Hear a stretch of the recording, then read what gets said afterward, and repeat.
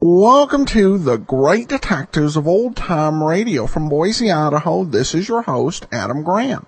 If you have a comment, email it to me. Box13 at greatdetectives.net. Follow us on Twitter at Radio Detectives and become one of our friends on Facebook. Facebook.com/Radio Detectives. Well, before we do get started, I want to encourage you, when you make your travel plans, remember to go to JohnnyDollarAir.com. Johnny Dollar Air is a Priceline affiliate, so you can either name your own price or choose from some great published specials. But if you do opt to go through JohnnyDollarAir.com, a part of your purchase price goes to support these programs. So that's JohnnyDollarAir.com. But speaking of Johnny Dollar, it's time to get into today's episode as we wrap up the Jolly Roger Fraud Matter, Part 5. From Hollywood, it's time now for... Hello? Johnny Dollar. Johnny? You sound surprised, Jan. Well, yes, I am, dear. I thought you were going over to police headquarters. I changed my mind. Then you didn't need my car, after all. No. Are you coming back here to my apartment? Johnny? After I take a little walk. As I told you, I've got to think this case out, and I can't very well do it wrapped up in your arms. Well, can I? Why don't you take a drive along the shoreline in my car? Want to come along? Jan? I'll wait for you here. Yeah. See you in a little while. Much sooner than you think, baby.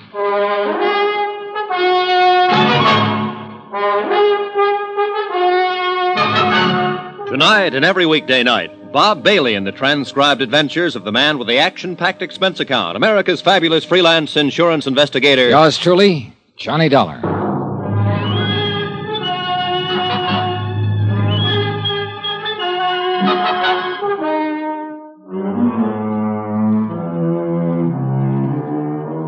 Expense account submitted by Special Investigator Johnny Dollar. Location, San Diego, California.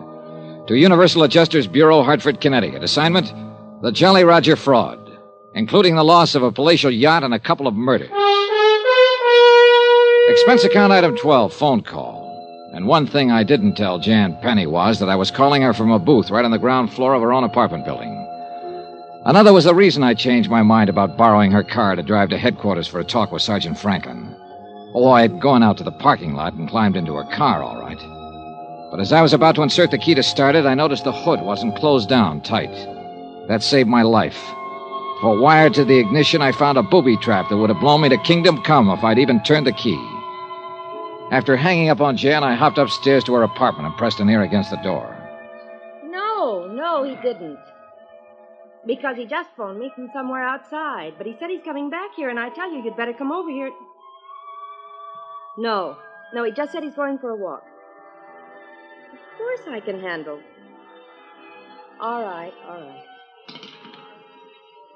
I went back to the first floor to the phone booth and called Sergeant Franklin. You think Jan Penny's in with Zanagian on this whole deal? Tell you this, I don't like what I think. Look, Sergeant, I'm going back upstairs to talk to her again. Talk, did you say? Yes, talk. I'm going to lay it all out to her, tell her what I suspect and why. If I can break her down, okay. If I can't, well, I misjudged her. Lucky stiff. Huh? I've seen her, Johnny boy. What's that supposed to mean? I hope you have misjudged her for your sake. What? Reconciliation. What a lovely way to spend the rest of the evening. Look, you dope. Go to it, boy. And happy hunting.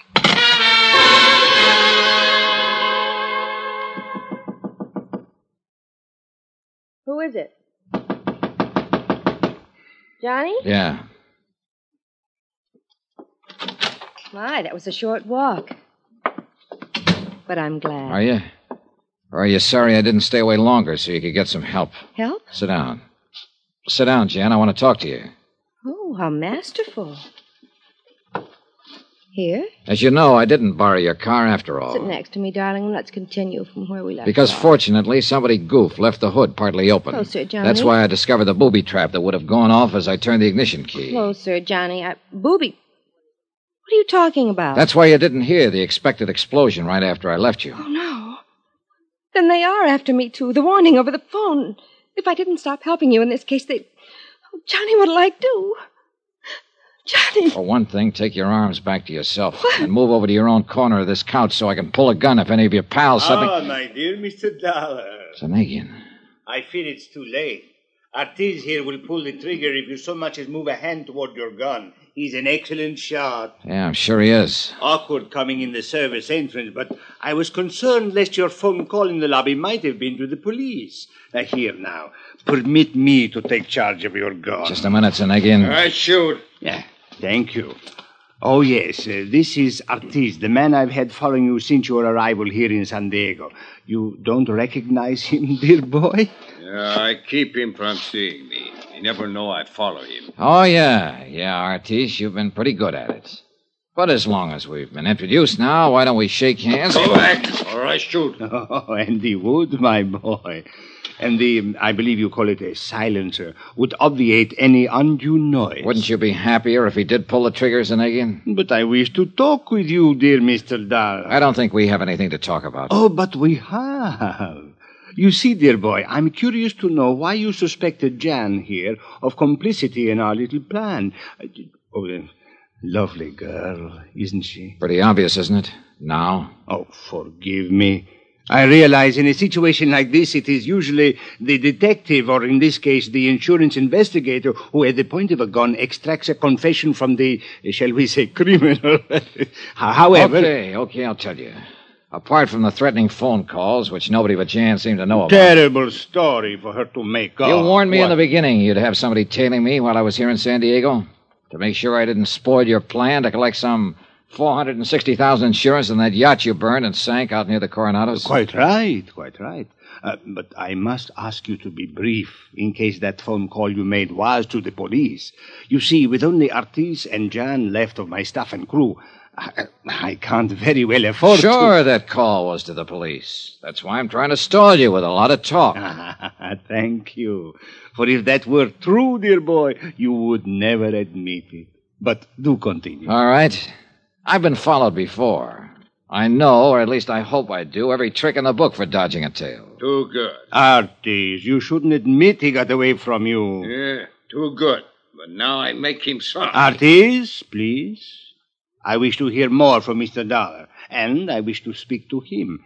As a matter of fact, dear Mr. Dollar, there is really no need for you to continue. You are a very intelligent young man. Well, thanks. You realize that no one but our little Janet could have provided me with all the information I had. Your coming out here to investigate the sinking of the Jolly Roger, your touching deathbed scene with Mr. Parker, your conversations with Lieutenant Smith of the Coast Guard, and... she did dispose of him quite well, didn't she? Jan? Who else, Johnny? Who else could have run down Bert Parker without leaving him? You ought to have your neck... No. Artis, please. I wish to talk with Mr. Dahl. No wonder you insisted I drive your booby-trap car tonight. Really, darling, I'm glad that you didn't. Because if you'll listen... Yes, dear boy, listen to me. You are intelligent, as I said before. You even learned why I am in immediate need of funds, so that I may finance a return to Europe and free the money of mine that has been frozen there. Millions, dear boy. And as the lovely Janet will attest, those who work with me share with me. It's true, Johnny. Regardless of his reputation, when it comes to the people who will work with him... Like the crew of that yacht and whoever else was working with him. He admitted that only you and this trigger-happy character here were left. Oh, tools, my dear boy. Quite unlike the intelligent colleagues such as yourself and Janet, whom I wish to keep close to me. Oh, artist boy, that means you better watch your step. What do you mean? Nothing, Artis, nothing. My dear Mr. Dollar. Yeah, I get it. All I do is report that your claim should be paid, and I'm on your team. And you will never regret it. Not only money, more than you ever dreamed of, but... Janet, my pearl, You do like our Mr. Dollar, do you not? You dirty rotten. Get right. You admit you sank the Jolly Roger yourselves, Zanagian. But of course. And all the men who went down with it. What had to be done? Even the had little to... cabin Oh, boy. yes, dear boy, yes. Both he and the crew on the Jolly Roger were in danger of upsetting my plans. They had to be eliminated. But you, dear man, please, do not stand in my way. Much as I like and respect you, if you do, you will leave me no choice but to eliminate you. Even as I had to rid myself of Parker, the Lieutenant Smith, the cabin boy. Look, Zanagian. What if I were to say, okay, I'll go along with you? Aha. To say the least, it would get me out of this present pickle I'm in. And much more. I still wish that gorilla of yours would aim his gun the other way. Oh, Arties, I think you might relax a bit for the moment. But I watch him. Go on, dear boy. Okay.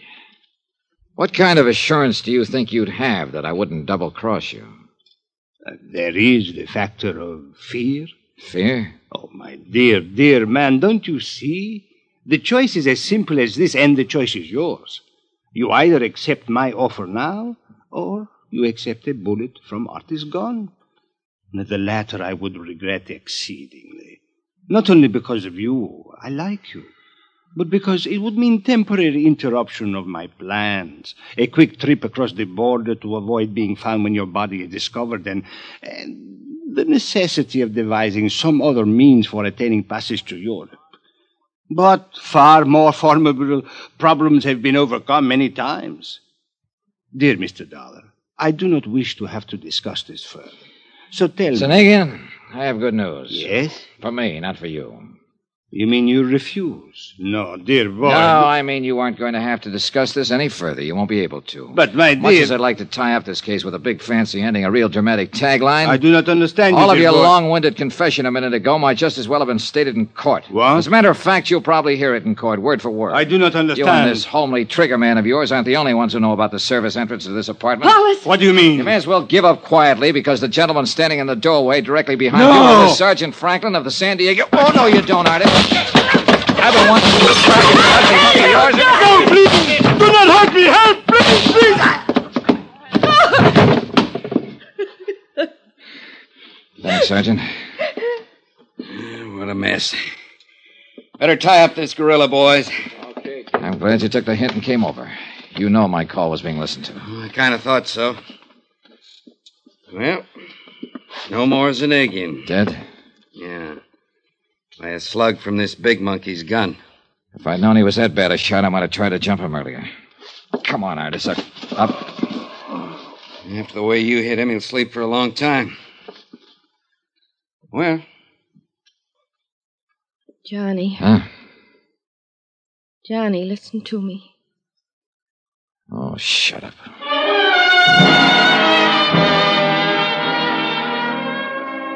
Expense account item 14, $217.50, hotel in San Diego, incidentals and plane fare back to New York and Hartford.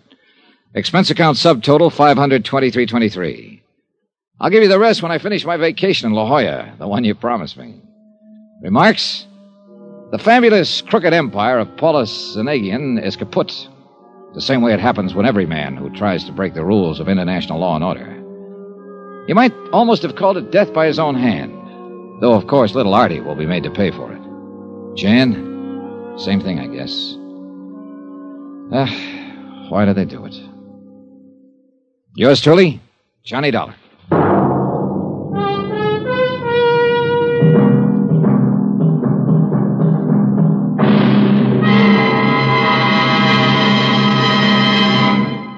Now, here's our star to tell you about next week's exciting story. Next week, vacation. And a beautiful romance that turned out to be a prelude to murder. Join us, won't you? Yours truly, Johnny Dollar.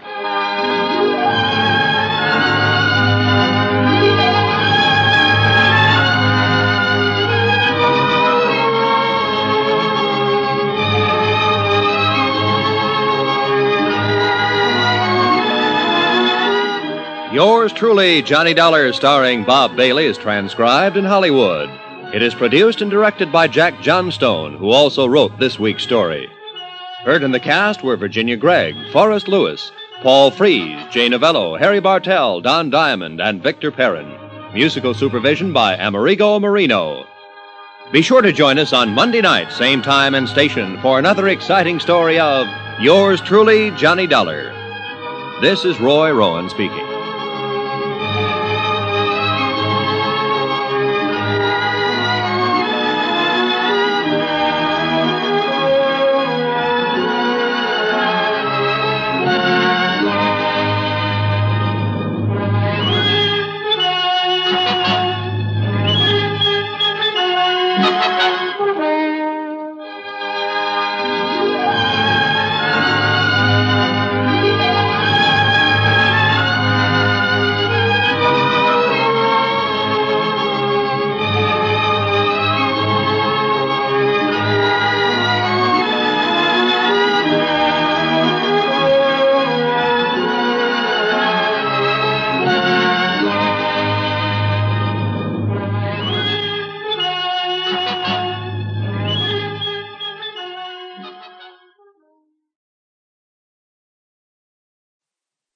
Welcome back.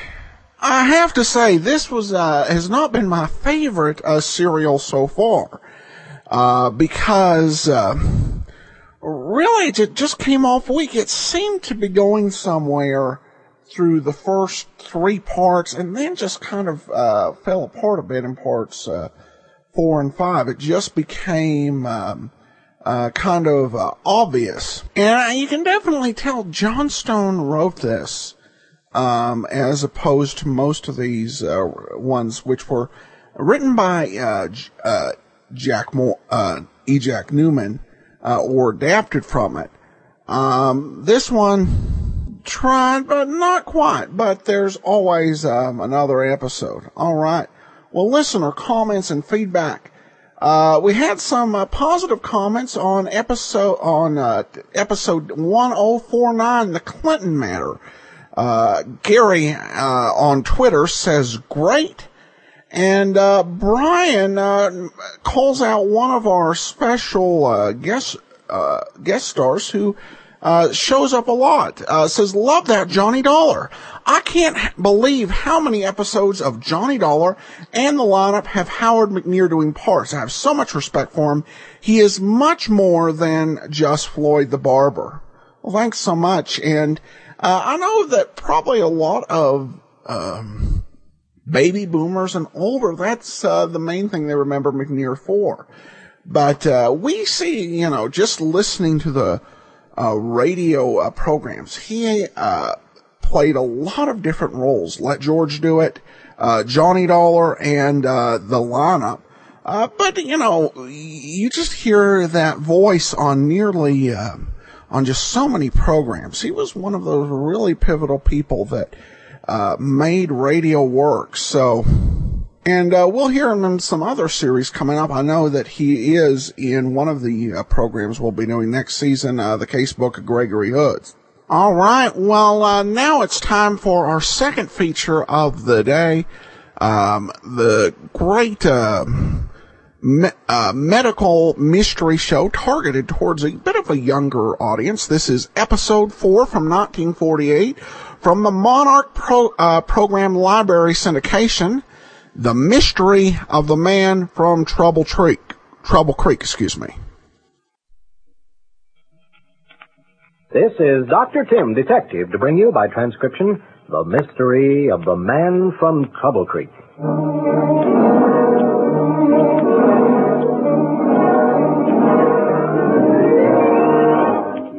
It was Jill, my landlady's daughter, who first brought the case to my attention. You see, Jill and her pal Sandy have helped me out on a lot of my cases, which are usually of the sort where mystery and medicine are combined.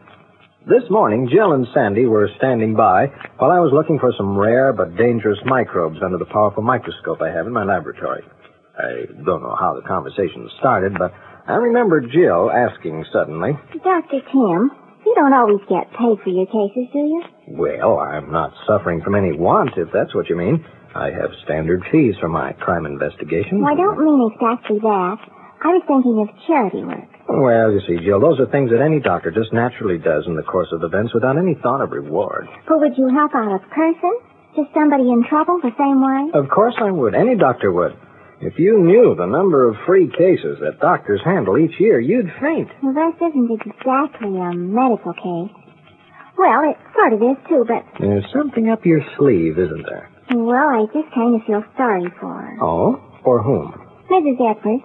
She's a friend of Mother's, and she hasn't any money and a family to take care of, and... Well, gee, Dr. Tim, she sure needs help bad. You see, her husband's sick. Only that isn't the worst part. He's disappeared. I thought maybe you might talk to her, and maybe you and I... And that was the way I first learned of the strange disappearance of Arnold Edwards, the man from Trouble Creek. Later that afternoon, Sandy and Jill brought Mrs. Edwards to my office. You see, Doctor, my husband and I live on a small rented farm at Trouble Creek. We have 3 tiny children, and, well, things just haven't been working out. In a money way, I mean. Well, gosh, don't they have places where you can go and get some help? Now, Sandy, just wait until Mrs. Edwards has finished her story. Everything went along pretty well until my husband started feeling bad a few months ago. He tried awful hard, but he just couldn't seem to get the farm work done. Just what kind of illness was it? I don't know. It's awful hard to get a doctor, and, well, there was the money, too. He complained of feeling tired, and he lost a lot of weight, and I thought he looked like he had a fever. Did he cough? I don't remember. Oh, yes, he did have a bad cold. How long did it last? That's the funny part. It never did seem to go away. It wasn't bad, but there was that cough that seemed to come back all the time. Gosh, Dr. Tim, what good are all those questions? He just walked away from home and disappeared. Well, yes, and even the police can't find him. Now, look, you kids. Every mystery has a number of causes, and you can't know too much about the background of everybody concerned in one.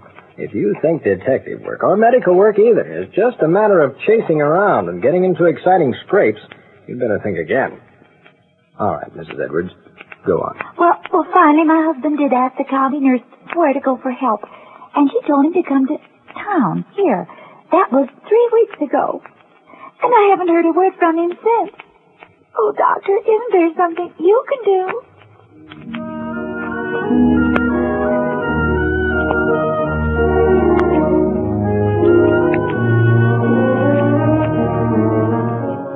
Well, there I was.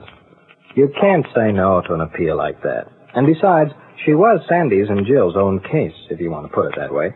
The first time they'd actually come to me for help. I may be a sucker, but I just can't seem to turn down people in a jam. Mrs. Edwards was staying for a couple of days right in the house as a guest of Jill's mother. So I decided to find out as much of the picture as I could. First, I called the Missing Persons Bureau of the police department. Sure, Doctor, anything you want. You've given us enough help in your time, but I'm afraid there's nothing here on it.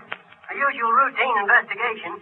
Yes, we've checked the hospitals, the morgue, looked in on the missions for destitute men, Salvation Army and all that. No luck. After all, the man isn't a criminal, and there isn't very much to go on. Yes, you're welcome. I tried a few leads of my own, including a telephone call to the county nurse. But she was away on vacation. I was sure she must have given Edwards a card or letter to some specific medical agency. And so the next thing to do was to make a thorough check of all those. On the 4th call, I found what I wanted. Yes, Doctor, we gave him an examination. His skin test, x-rays, a thorough checkup. Yes, tuberculosis. A pretty advanced case, too. No address except the farm at Trouble Creek. No, he came back in person, and we advised him of what the matter was and what to do. Disappeared? Well, that's odd. No, I haven't the slightest idea.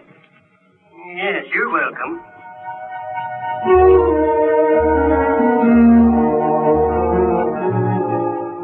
And there we were, at a dead end again. It wasn't even any news to me to discover that the Welfare Medical Center had diagnosed Edwards' disease as tuberculosis. From what his wife had said, the conclusion was obvious. A loss of weight, a wasting away process which gave the disease its original name of consumption. The fever, the cough, the tiredness, and inability to work. All those were signs that the dread tubercle bacilli, the cause of tuberculosis, were at their deadly work inside his lungs. If the man was to live, those lungs must have rest. Complete rest to allow the healing processes of nature to do their job.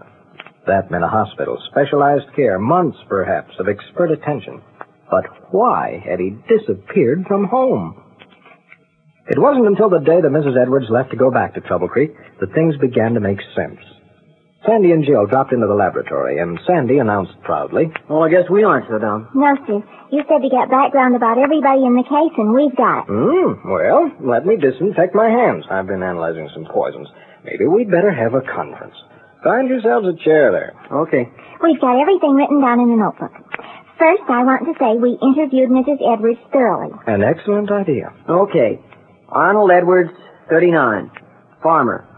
Born 1909.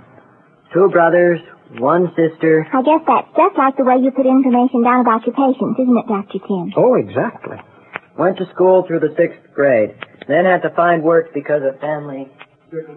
I must admit that after my week's rush of work and the extra task of trying to locate the missing farmer, I began to nod as Sandy and Jill in turn went through the long and irrelevant history of Mr. Edwards' life. I thought with a wry smile that I'd done my work too well when I suggested that backgrounds were important in a mystery. I hadn't the heart to cut him off. And then, coming to attention at a word or two after what seemed hours of case history, I snapped suddenly, Hey, go back there a few words. What was that you said? You mean about Mr. Edwards' mother?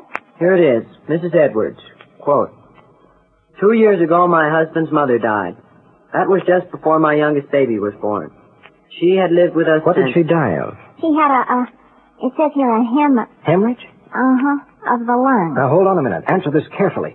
Did Mr. Edwards realize that his mother had died of tuberculosis? Oh, sure. His wife said it was a very sudden thing as far as they knew. And the doctor talked it over with them. Gee, I thought TB took a long, long time to kill anybody. Not necessarily. Many times its onset and the resulting death are very rapid. Anyway, I'm lost. Do you mean Mr. Edwards could have inherited it from his mother? No. Tuberculosis can't be inherited, but it can be transferred through contact. Anyone who lives with a tubercular person should have frequent x-rays and tests to determine if he has gotten the disease. Hey, what does all this have to do with Mr. Edwards' disappearance? It gives us the reason, without a doubt. What's that? Just this. I'm sure the doctor who attended old Mrs. Edwards informed her son of the dangers of getting the disease by association. Well, when he suspected that he, too, had it, he took the only course. He made sure by a medical examination, and then, rather than expose his family to TB any further, he did what he considered the only possible thing. He disappeared from home, probably to die somewhere alone. To die? But gee whiz, can't TB be cured? It can. It's dropped from 1st to 8th place as a cause of death just in the last few years, thanks to medical science. Then we can save him. We can, and we will, if, and it's a big if we can find him. Now, go on with that background information. There were 2 clues to Mr. Edwards' probable whereabouts. The fact that before he became ill, he was interested in raising chickens and had hoped to experiment with breeding them to develop some new strains. The second point might or might not be important. He had been a bricklayer at one time in his life. And so, the search was on. We drew blanks on both scores. I was sure that our missing man would not be well enough for the heavy labor of laying bricks, but with the help of a picture which his wife had mailed us, we canvassed every building contractor in town. We did the same with every poultry raiser in the district. None had hired him. Dejected, we had just about decided that our man had left this part of the country when a telephone call came from Mrs. Edwards at Trouble Creek. Doctor, I've had a letter from him, from right here in town. All he says is that I shouldn't worry, not to forget him, and he'll send whatever money he can until he dies. He doesn't want me to find him for the good of myself and the children. Oh, doctor, please find him for me.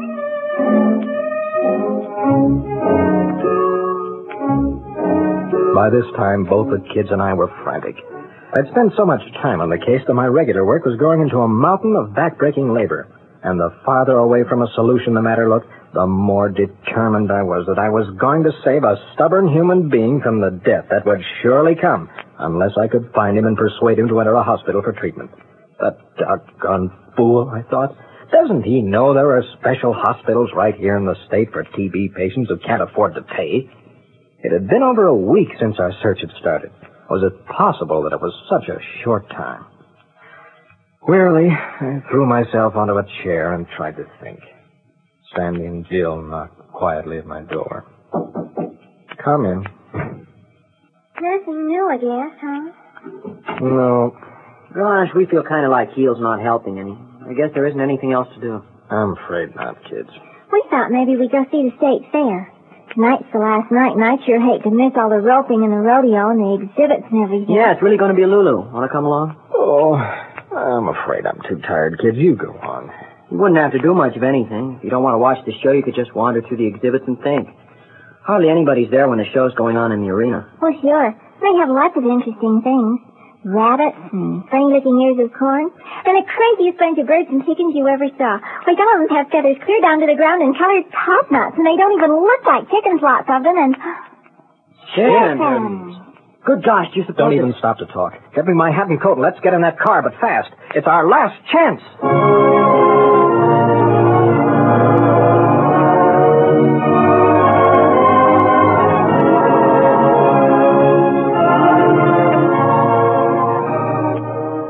A half hour later, I walked quietly up and down the aisles of the almost deserted poultry exhibit of the fair. My heart was beating fast. I glanced from time to time at the picture in my hand. 1 false alarm. 2, 3. And then... You look lost, mister. Is something I can do for you? I work here, and if there's anything... Yes, there is. I have a message from your wife, Mr. Edwards. Now, I don't want you to say a word. I want to talk to you about finding a hospital that will cure you. All those lungs need is a rest. Simple surgery, if needed, can do much to make you a new man. Your family have been examined and haven't taken the disease. Your wife is heartbroken, and your kids are crying for you. So how about it, fella? Shall we talk?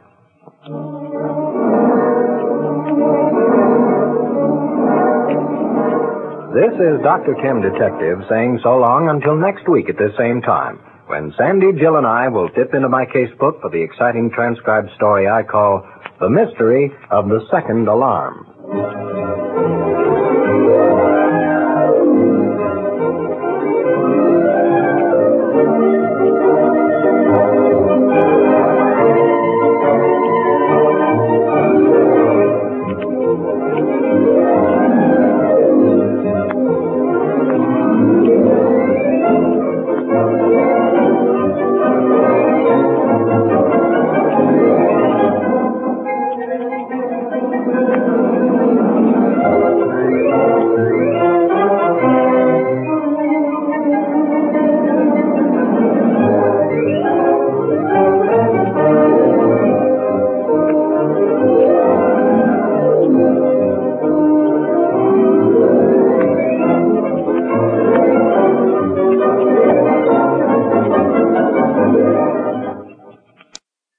Welcome back. Well, kind of working in a current issue for 1948, along with missing persons case, and I think a very interesting approach and a good way to educate the public.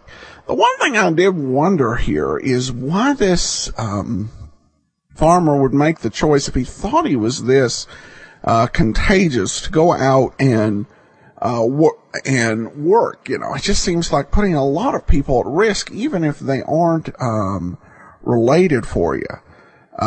So kind of some odd choices, but at any rate, I'm looking forward to next week's episode. I don't think I've actually listened to it before, so I hope you'll be back with us for another episode of Dr. Tim. Okay, now some listener comments that have kind of gotten lost. Some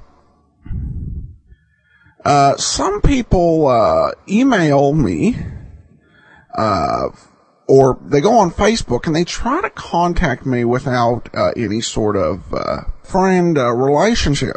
So they sent some comments that kind of got lost.